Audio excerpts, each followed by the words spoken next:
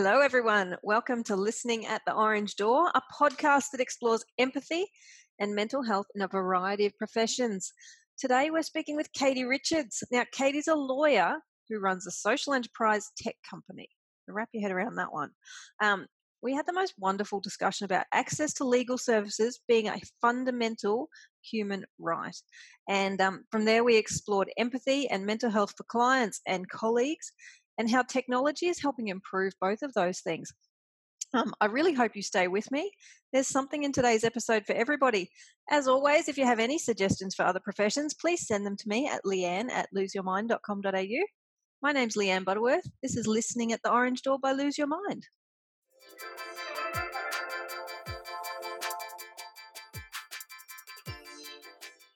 Today, at Listening at the Orange Door, presented by Lose Your Mind, I'm Leanne Butterworth. We're joined by Katie Richards. And Katie Richards has and I'm going to call it a firm called Law on Earth. Is that right? It's a firm? So we've got a firm called Virtual Legal, and we have a Okay. social enterprise called Law on Earth. Gotcha. All right. Well, let's start there. So, Katie Richards, welcome. Give our millions of viewers a little bit of a snapshot about who you are and what you've achieved and what Virtual Legal and Law on Earth is.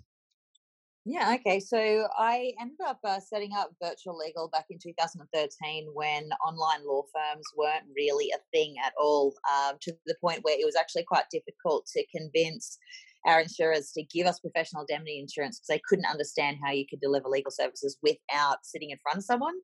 And the reason that I wanted to do things in a different way was essentially because I was just so discontented with living the standard life in law practice. And so I just wanted to find a way to have more flexibility within my life, give more flexibility to the clients, and find different ways of doing the same type of work, but without the sort of the stigma and the negativity that comes with that environment. Right. So from Virtual Legal, several years after that, we found different ways of using other technologies so that we could bring the cost down for legal to also bring the Law on Earth platform out, which is the social enterprise. And that platform is a social enterprise because it addresses the access to justice issue, essentially giving the public the ability to be able to manage their own legal work, or majority of it, for up to 90% less cost. Right. Okay. So you've got those two arms. So what's your background? So I was a property lawyer and a commercial lawyer. I also do some wills and estates work. So I essentially worked in a general practice area after spending several years working in-house for corporate entities like NAB, EcoWash Mobile, Domino's Pizza, Price Attack.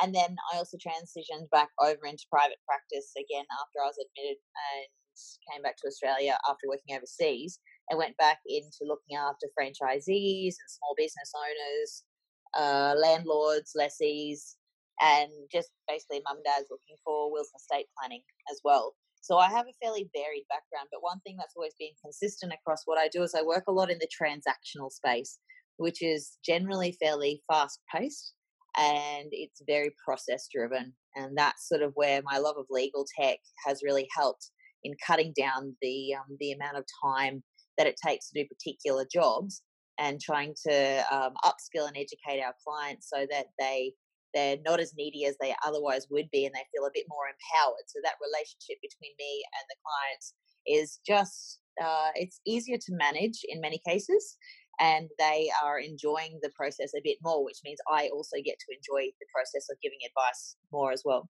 Okay. So how does the virtual legal side of things, I guess, take a more human approach? Because that's what it sounds like. You've sort of taken away a lot of in one way, it sounds like you've taken away a little bit of the face-to-face, but given back empowerment and a human approach to the client rather than to the face-to-face lawyering bit. Am I right in saying that? That's right. Yeah, absolutely. So there's one key element as to the biggest difference between doing the face-to-face and how we do things.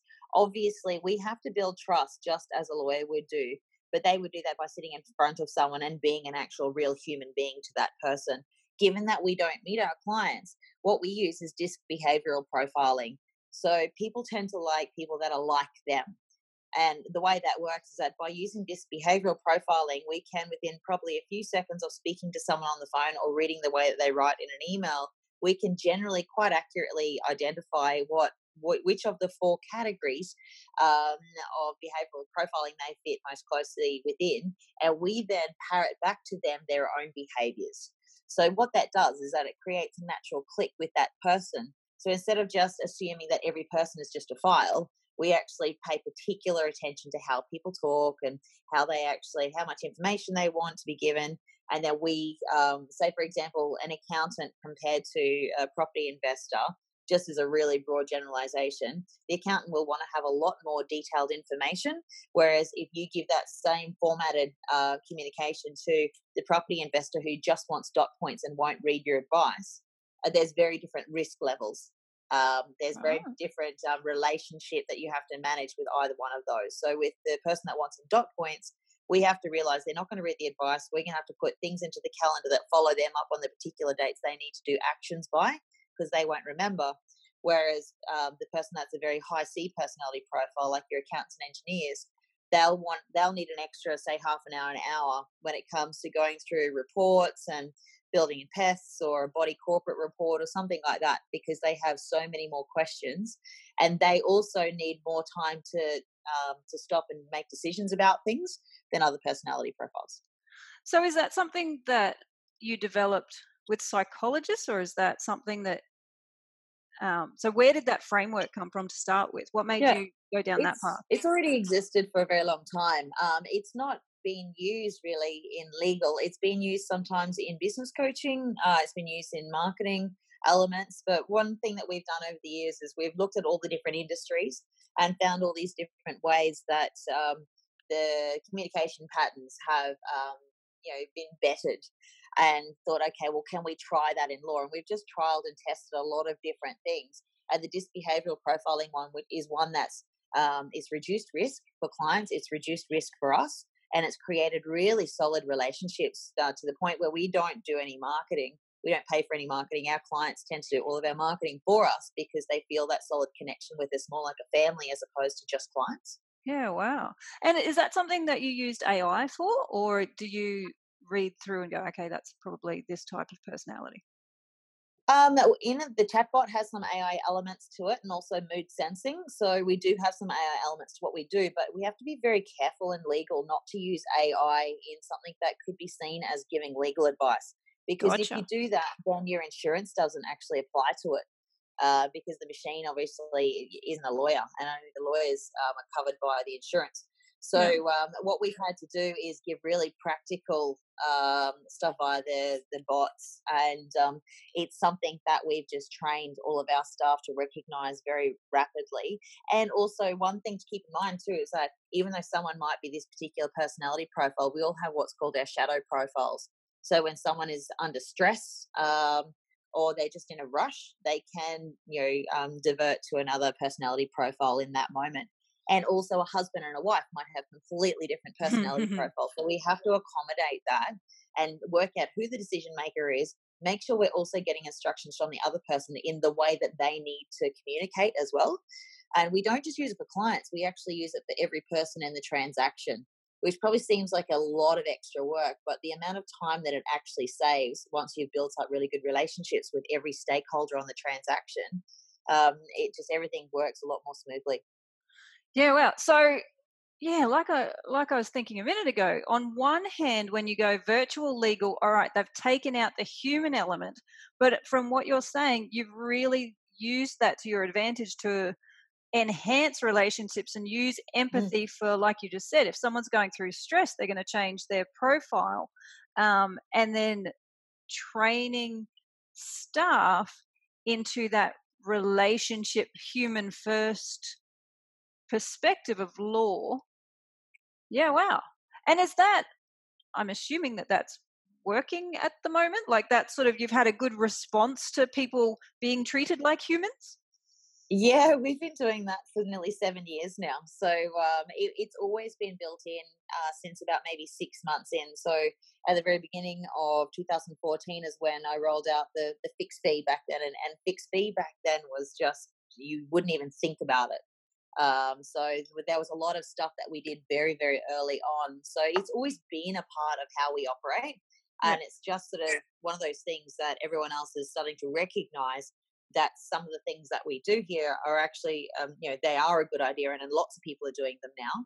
I'm not sure about the DISC behavioral profiling side of things. I know there's a lot of people in business that use DISC, but I'm not sure of any other law practices that use it as well. They should though. Yeah, absolutely. So then does this apply to you to all aspects of law, or is this, do you think, particularly relevant to certain elements of law? Like, would there be um, cases or people or whatever it is where this really wouldn't be applicable? No, not really. Just because human beings are human beings and they all want to communicate in one way or another. The only time that it would be more difficult for us to use that communication would be potentially where we were dealing with someone who had some sort of visual audio impairment, Okay. and someone else was writing for them, and that would mean we wouldn't be able to actually ascertain what that personality is like, because it's not that person that's actually communicating. Yeah. So Okay. occasionally we'll have that. But what we do in that circumstance is, say, for example, if they were using an agent or a buyer's agent or a personal representative, we would just get the authority, deal with that particular person there, and then just keep engaging with them to ensure that whatever information the end user actually requires, we're giving it to them in a way that's malleable for the person that's getting it to be able to explain to that person.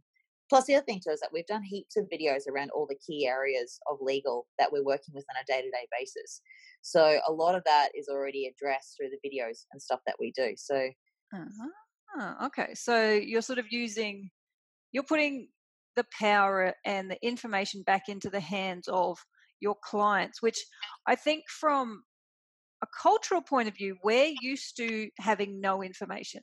It's all in the mm, hands of the lawyers, and you're kind of kept in the dark in a way. That's the perception. So this feels quite enlightening in that sense. Have you found then a change from your corporate days to this in terms of workplace culture? yeah, absolutely. We're very careful about who we put onto our team here. We've got a very diverse team for a few reasons. Number one, we only want people working here that are prepared to work in a different way to what they've done before in law practices.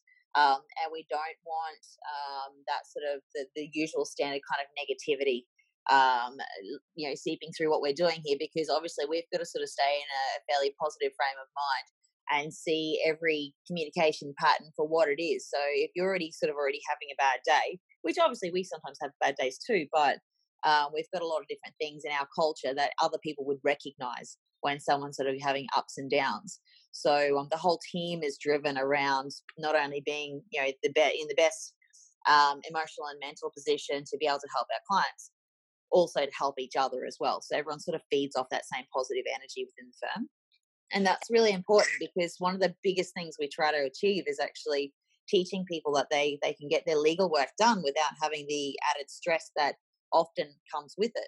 So if they sort of feel like they can call us at any time without feeling silly about asking a question, we know that we're sort of giving that to them. So dealing with lawyers is no longer the sort of the stressful taboo that it used to be. Yeah, awesome. So you just said that you like to develop diversity in your Mm. place. How do you do that, and what do you see as the benefits of having diversity in your workforce?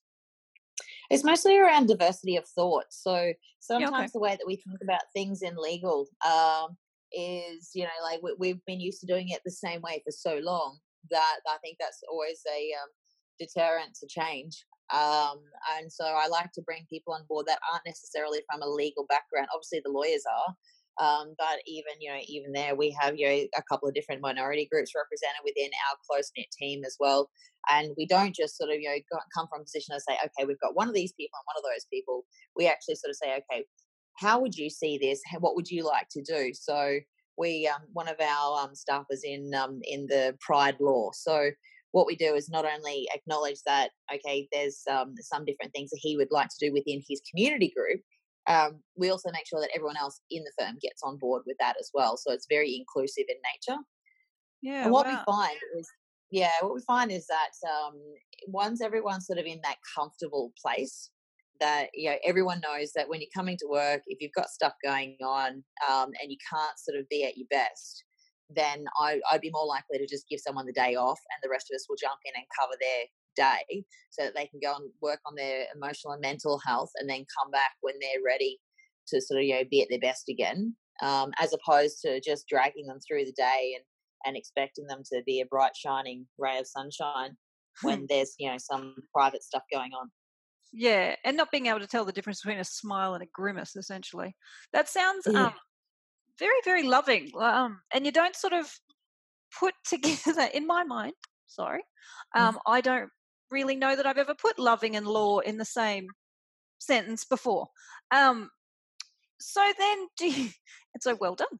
Um, do you have any measures of that? Like, do you do benchmarking? Like, how do you, because by the sound of it, the mental health and inclusivity and diversity of your team has benefits for your team, it has benefits for your clients.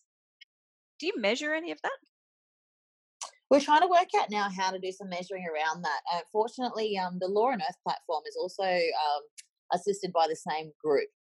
We're still putting more people into that team, but it's basically the virtual legal team that's backed it and created it. So um, what we've found is we've just the Law and Earth has now been accepted into an social enterprise accelerator, It and there are has. going to be people within that accelerator that will be able to help us learn how to measure those kind of things, Yeah. so that we can sort of get some better stats around it and make sure we're doing well in from that perspective. I know from a financial perspective, ironically, even though we put so much more time and effort into our people and our clients and any other stakeholders, what we're finding is that it's actually having a massive impact on our revenue. So we've doubled in revenue in the last 12 months just with the same team on board. So obviously, it's when things are working well, everyone's happy, everyone works hard but still enjoys their roles. And the other Yeah. thing that we do too is that instead of using the traditional, okay, well, you work this many hours, you get this bonus, everything's done by team metrics. So they all have to sort of support and carry each other, and then Wow. they sort of get their bonuses as a team. So, um, not to be daft, but is that a thing in law? You work this many hours, you get a bonus. Is that a drive yourself into the ground, we'll pay you more money? Um, oh, I don't know. I used to get bonuses in legal, but then I used to work pretty excessive hours and always do way over budget, always. But then I was one of those people that worked the weekends, I worked the holidays, worked around the clock. Um, I don't know if some firms do that. I just figure I try to make us, we're more like a tech company as opposed to just being a law firm. We will sort of fall into the patterns of many of the traditional firms. And I just don't want to go down that path. We've worked way too hard to separate ourselves from that mentality. Yeah. Um, and so, yeah, I think on the basis that we consider ourselves a tech company that does legal services, then tech companies pay bonuses. And so we try to give the guys what they would have if they weren't here. So then how do you do that on a team basis? So everyone has their targets around what we should do. Now we do everything by fixed fee. So we still time charge, but we only time charge for bottlenecking. So we What does can that see mean? what's happening on the farm. So if something's moving through the process and there's one particular part of our system or one particular person within the system that's getting backed up with work and the processes aren't flowing well, we'll be able to see that when we do the time charging, because it'll get to a certain spot and then there'll be a bulk amount of time and then there'll be issues in the system. So we do that to make sure that the right people are using the right tools, and then the right person or level of person is doing particular jobs. So there's a lot of jobs that lawyers generally tend to do that really shouldn't be done by lawyers. They should either be done by a machine or by paralegal. And we've got a Philippine team as well, so they can do a lot of the tasks that lawyers are currently doing. So because of that, that's one of the things that brings the cost down a lot as well. And also creating a lot of those automations using a bit of AI and the chatbots and all of that kind of stuff. There are also other things that can be done instead of the lawyer doing that. So that our lawyers essentially are just doing the legal work and not all the other stuff that goes with it. Is that something that the lawyers themselves, is that word sort of getting out and you're having people starting to come to you? Yeah, we've always had a fair few resumes come in. We've always been really particular about who we would bring on board in the team as well, because it really only takes one person to try, to start souring an environment. So I don't just do the recruiting myself. I do some of the recruiting. My team all do an interview, and then we look at it from a personality perspective as well as their background and what they want. So we do a lot of like personal development here. So we've got like a gym memberships and stuff as well. So we would need, whenever we look at who we'd want to bring into the team, we want someone who not only wants to do their job, but they want to grow and develop as a person as Yeah. well. And then we look at ways that we can contribute to their growth in that way. And that's generally someone who wants to just really be a part of what we're doing. That's the person that we generally tend to veer towards more. Yeah. So if we take a bit of a sidestep for a minute, because clearly you've come to all of these conclusions and developed virtual legal based on a need, both within the public need for law services that are human-centered and fixed price, but also from a lawyer perspective of wanting respect and career development and normal hours and a life.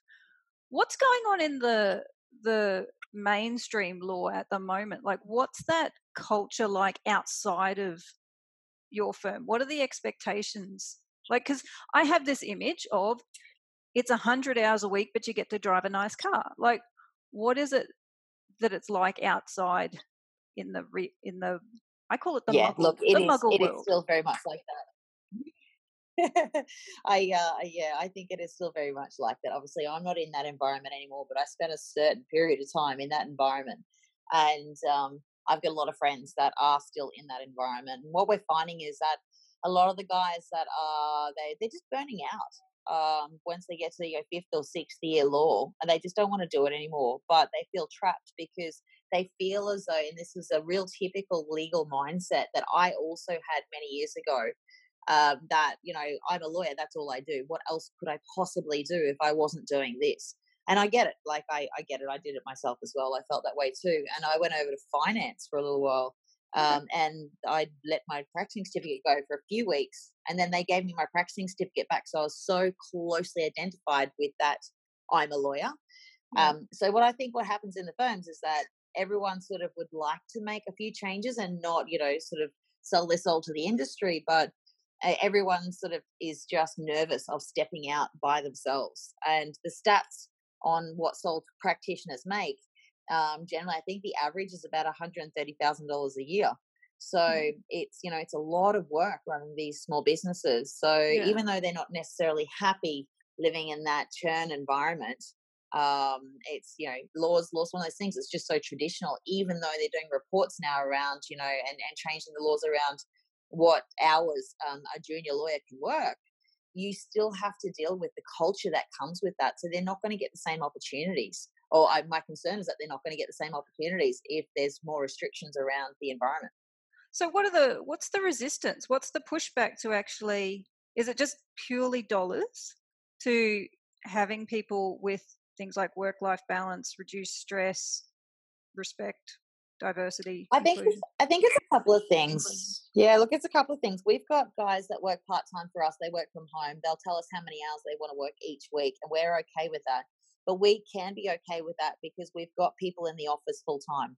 So law's not easily something that you can just do part time and just hope that people don't need any legal help on the other days that you don't want to be available. So that's one of the things that makes it a bit difficult. Yeah, okay. So if you are going to sort of work in that part time sphere, you're not available, and that increases the risk for the firm of you not being available. So that's one of the issues that we have to get around. Like I said, we do that here already. And also one of the things that has attracted a lot of the lawyers to the Law on Earth platform is that, again, they can just spend those 20 minutes or 30-minute calls on video, and then at the end of that video, they don't have to be responsible for anything else. They've just done their snippets of advice, and then it's done. They can go and get on with their life or whatever they were doing that day. So that gives that flexibility again. But I think that's the difficulty, is managing risk more than anything, more than Yeah. dollars. Gotcha. So then for people who come into law, they've got accepted into law school, they do it, they go, I'm going to be a lawyer. What is it that drives like you and lawyers that what is it that you love about it? Like what is it that keeps you going apart from not knowing what else to do? What is the positive stuff that keeps you in it? I think it's probably around problem solving. So you like to take something that's quite tricky and work out how to solve a problem, and sort of be the hero of the moment and just make everything work. Also, I know in the transactional side of things, you can sort of basically things go quite quickly, so you have to be very organized. And by the time something settles, it's almost a real feeling of satisfaction that you get out of that transaction, especially in the property space, because those transactions go so fast. I would imagine, I used to work in litigation years ago, and if you have a win, obviously in litigation, those files can go on for years. So that's obviously something that drives the lit guys. I'm not sure what it would be in family law. I spent about a year and a half doing some family law. I don't know what enjoyment they get. Maybe they get help. They enjoy helping people a bit. But there's a lot of negativity that sort of comes in that space, from what I recall. But I think it's more so just around the problem solving element. You get to use your brain. For those of you who don't know, a social enterprise is a business that is for purpose and makes the majority of its money through selling something, through trade. So tell me a little bit about Law on Earth as a social enterprise. So we actually initially had set up virtual legal to try and address this access to justice issue. And what we realized over time is that when it comes to certain types of legal, say the transactional stuff, um, you still couldn't get the cost down enough to be able to service that 75% of the market that just are completely left out.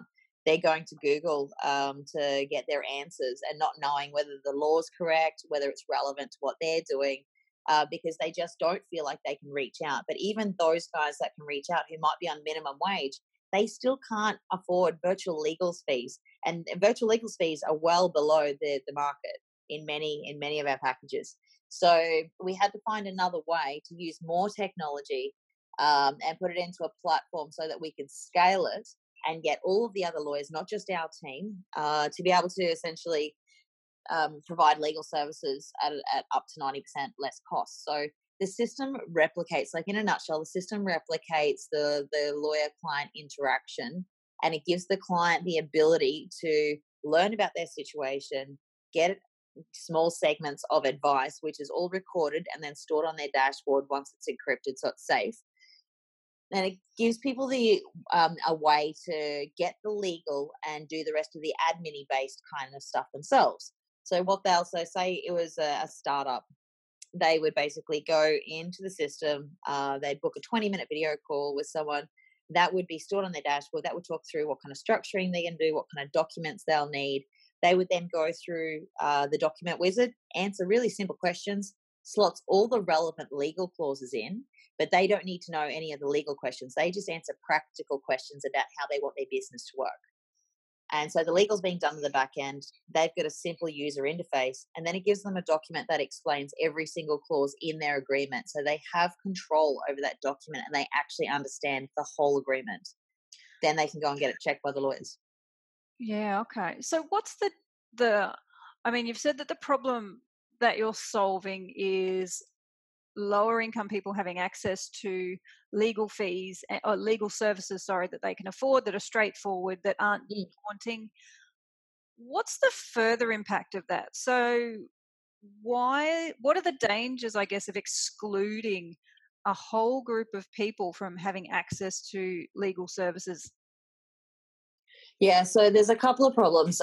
Number one, obviously, it creates issues where people are making decisions that don't better their future, and that's going to have a ripple effect. For example, if someone didn't understand around the insolvency side of things, they end up going broke. Then the person that they can't pay, they could potentially go broke as well. So there's not just when people don't have access to legal help, they can make decisions that will have a ripple effect across several other different people.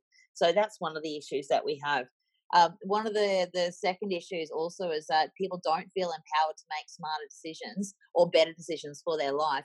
They're then passing that down to the generations below them as well. So they're getting into this negative spiral where people just won't. Legal help is seen as something that they're not entitled to, and so that disparity between giving them proper education, and them making better decisions to be able to start supporting themselves better, to not get caught in contracts, not get scammed, things like that.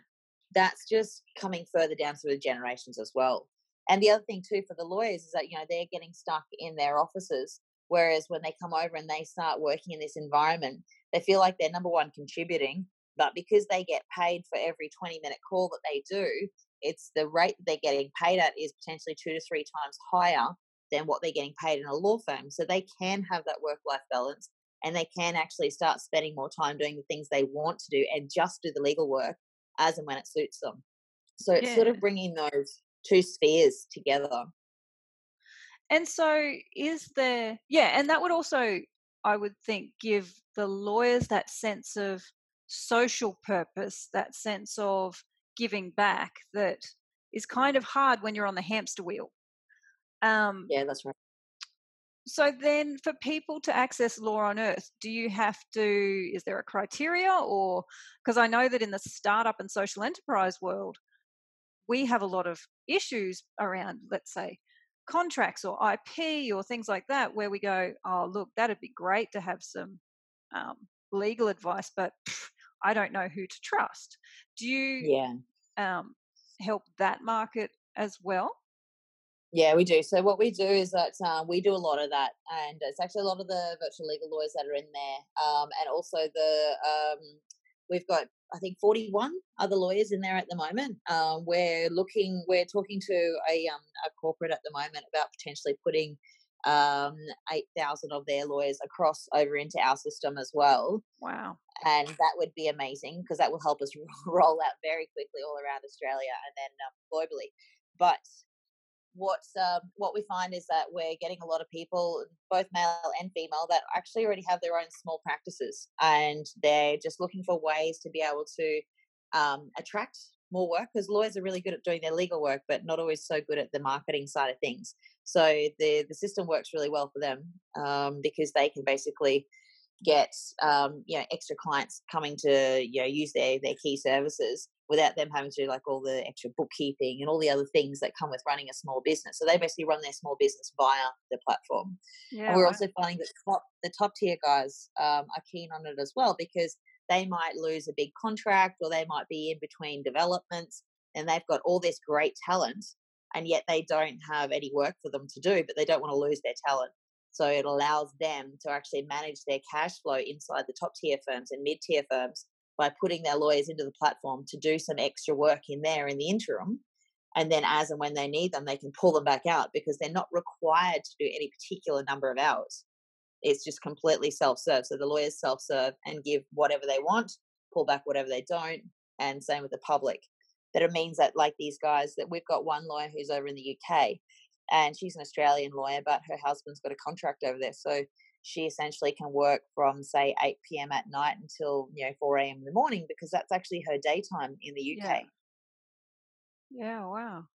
It sounds I love it. It sounds fascinating. I remember seeing it and going, oh, hello, because in terms of the public perception, there just seems to be this very, very us and them feeling when it comes to law and lawyers. I mean, I did a I did a subject in my postgrad about law, and it was non-profit law, which is great. But the lovely lecturer at the beginning said, "Right, how do you feel being here?" And it was a scale of terrified to excited. And the majority of the room put up their hand and said, "I'm terrified. I've no Yeah. idea what I'm in for. The law scares the snot out of me." And to get even at the end of 6-8 weeks and go, right, okay, it just demystified it a bit. But that was me doing postgrad. Mm. Like, I still, if somebody mentions law or an act, I'm still in Legify, going, okay, what was that? But I know what I'm looking for and I know what I'm looking out for. Yeah.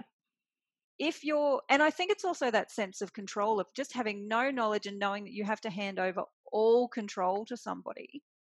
So to really turn that on its head, give control back to the public, that's actually really refreshing, because I mean, I know that there are people who don't do certain things. So, you might be miserable where you are. You go, well, I can't afford to get a divorce. I don't Yeah. know. I don't even know where to start. I don't know how to I don't know how to become a company. I don't know how to sell a house. I don't even know where Yeah. to begin. So it's giving that information, that control, that empowerment, that belief back to the people and going, no, this is for you too. You're not You can excluded do this. from this. And what we find is that it's actually attracting people who can quite well afford legal. They just don't want to spend a stupid amount of dollars on getting something done, when most of the time they actually are already quite astute in business and they know what they're doing. And they just jump in there, and even say the accountants, financial planners, like these guys are actually setting up, even other lawyers are actually setting up their own little businesses inside, and then charging extra to their clients back in their firms from documents that they've prepared. So they'll spend $50 on a document and then realize the quality of it, because they'll answer the questions, slots all the right clauses in for them.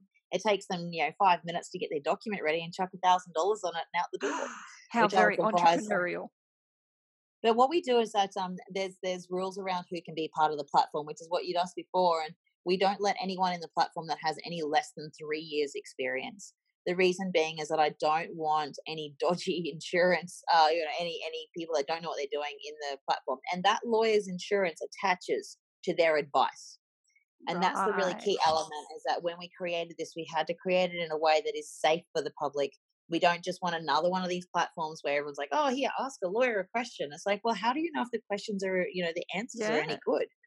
And so this way, the lawyers, we've only ever had one lawyer that said, oh, well, I don't want to have my advice recorded. What if it's not quite right? And I said, well, you shouldn't be giving advice if you don't know what you're talking about.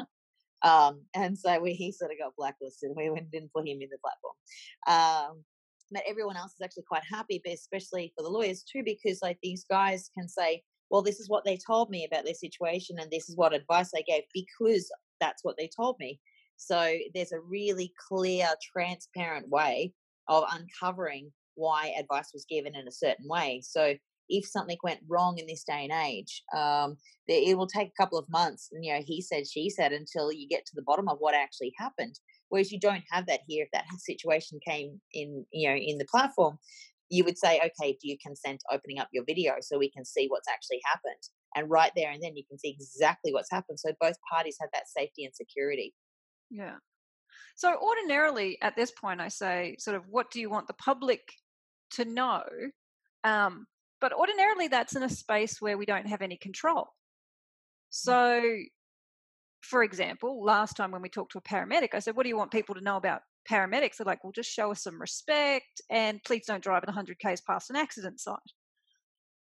But for you guys, if there is now this option of empowerment and control, I guess to me it's getting the word out there that the law isn't as scary or as exclusive as what perception might have. So I guess for you, what is it that you want people to know apart from yay for law on earth? Yeah, that's basically what you were just saying then, is that, everyone has a right, like access to legal help. It should be a basic human right. We found a way for everyone to have access to basic medical help and basic education. So there is a way for everyone to, literally set up a free profile and access all the learning center that has all the guides, that has all how the way to fix up most of your legal issues without Yeah. costing a cent. So that actually exists, and they should take advantage of that as and when they need to access actual legal assistance in there or do the documents. They can do that, but it's not going to cost them a fortune. They know they can do that, and we just want people to realize, as right, they can just go there and use it as and when they want to, and just feel confident that that the information in there is accurate. Yeah, So absolutely. tell them to stop going to Google. To all our millions of listeners, stop Googling your law advice. There's not, what is it, Lawyer Bush Google lawyers. or Dr. Google? Because, I mean, the whole podcast itself is about empathy and mental health. And when you talk to somebody, you say, we're going to talk to somebody about mental health in law, they think about these poor burnt out lawyers to do some yoga on a Friday. You know what I mean? Like, go meditate, take a day off and do some yoga on a Friday, call your EAP if things break. But it's bigger than that. And I think the conversation that we've had is when you recognize law as a fundamental human, like the access to law as a fundamental human right, when you look at the way that it's presented, the way that it's approached, that is done from a very empathetic point of view. It also then has impact on the mental health of the clients, lack of stress, empowerment, things like that. But also it's coming from a very empathetic position for your lawyers, for your staff. I mean, it sounds so lovely and so loving to be involved in what it is that you're doing, that then has an impact on their mental health and their families and their incomes and their health, not only mental health, but health as well. So I think we've I think we've definitely come to a place where we go, look, there is a way to be win-win. It doesn't have to be work yourself 100 hours a week at the expense of everything else. Did I summarize it all right? Yeah, absolutely, absolutely. And I think the biggest key takeaway really is number one, for the public, that they can see that they do have a right to access this information, and for the lawyers to say, okay, you don't need to be this particular picture of a person to be good at law. Like, you can still do your legal work without having to wear a suit, without like addressing everyone as dear sirs or whatever. There's a way to actually solve these problems and use your skills and your brains without getting stuck in that that 5 a.m. to 9 p.m. grind. Yeah. So they have to get comfortable with just letting go of what they think other people expect of them, because that culture is going to start dissipating over the years. There's more and more people that just want a better way and a better lifestyle, because so many people are unhappy. So they can let that go and know that there is a safe place for them to land if they choose to do that. There will always be people that love that, the environment in top tier legal, even some of the mid tiers. There are people that just love it, and they've got families that have been in it for years, and that's okay. But this just gives an option. Yeah, because I even remember when I was at university, the law building was this whole other world full of immaculate people. Yes. We're in the human movements department. We weren't immaculate. We were on the other side of campus. But to me, I think if you were immaculate and under that much pressure back in the 90s, because that's when I went to uni, and you've been doing it ever since, that's a lot of pressure for a very long time. Yeah. Yeah, because I just remember seeing the girls, and the guys, but the girls especially, they were immaculate at uni, and I was in my track pants and playing wheelchair rugby and all sorts of cool stuff. But yeah, that's a very, very high standard to hold yourself to, and like you've just said, that stuff may not actually be necessary for the, I'm going to say, humanizing of law, for the, I wanted to say humanification, but I don't know that that's a word. I'm going to make it up. But yeah, so, I love it. I feel so inspired by this. I love it. I'm so excited you guys are on Impact Boom, because it means I get to meet you guys even more. Yeah, that's good too. We're enjoying it too, because there's so many. When I was speaking to Tom a few weeks ago about it, said, "Look, it would mean a lot to me. I've obviously had virtual legal that are in a startup, and I could do it myself if I had to. But being a part of an accelerator like that, being around other people who are trying to change their little parts of the world, and also contributing so much into that environment where they really need it, and giving them help." it makes such a big difference, not only to their business, but also to all the people that their business helps on that social enterprise basis. Oh, So absolutely. it's such a privilege to be a 'Cause part of it. yeah, and that's how I feel because I'm on so lose your mind, find your heart is what we've Yeah. called ourselves.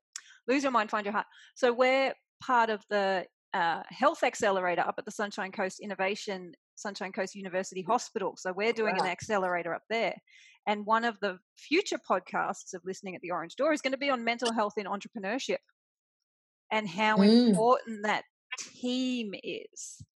Hmm. And that you don't have to do it all by yourself, and that there's ways and means to be successful in this space as an entrepreneur, both a social enterprise and a for-profit, I guess, enterprise, Yeah. where you can have that balance. And I'm gonna. That's one of the future ones that we're doing, is mental health in entrepreneurship, because that's big. That's so big.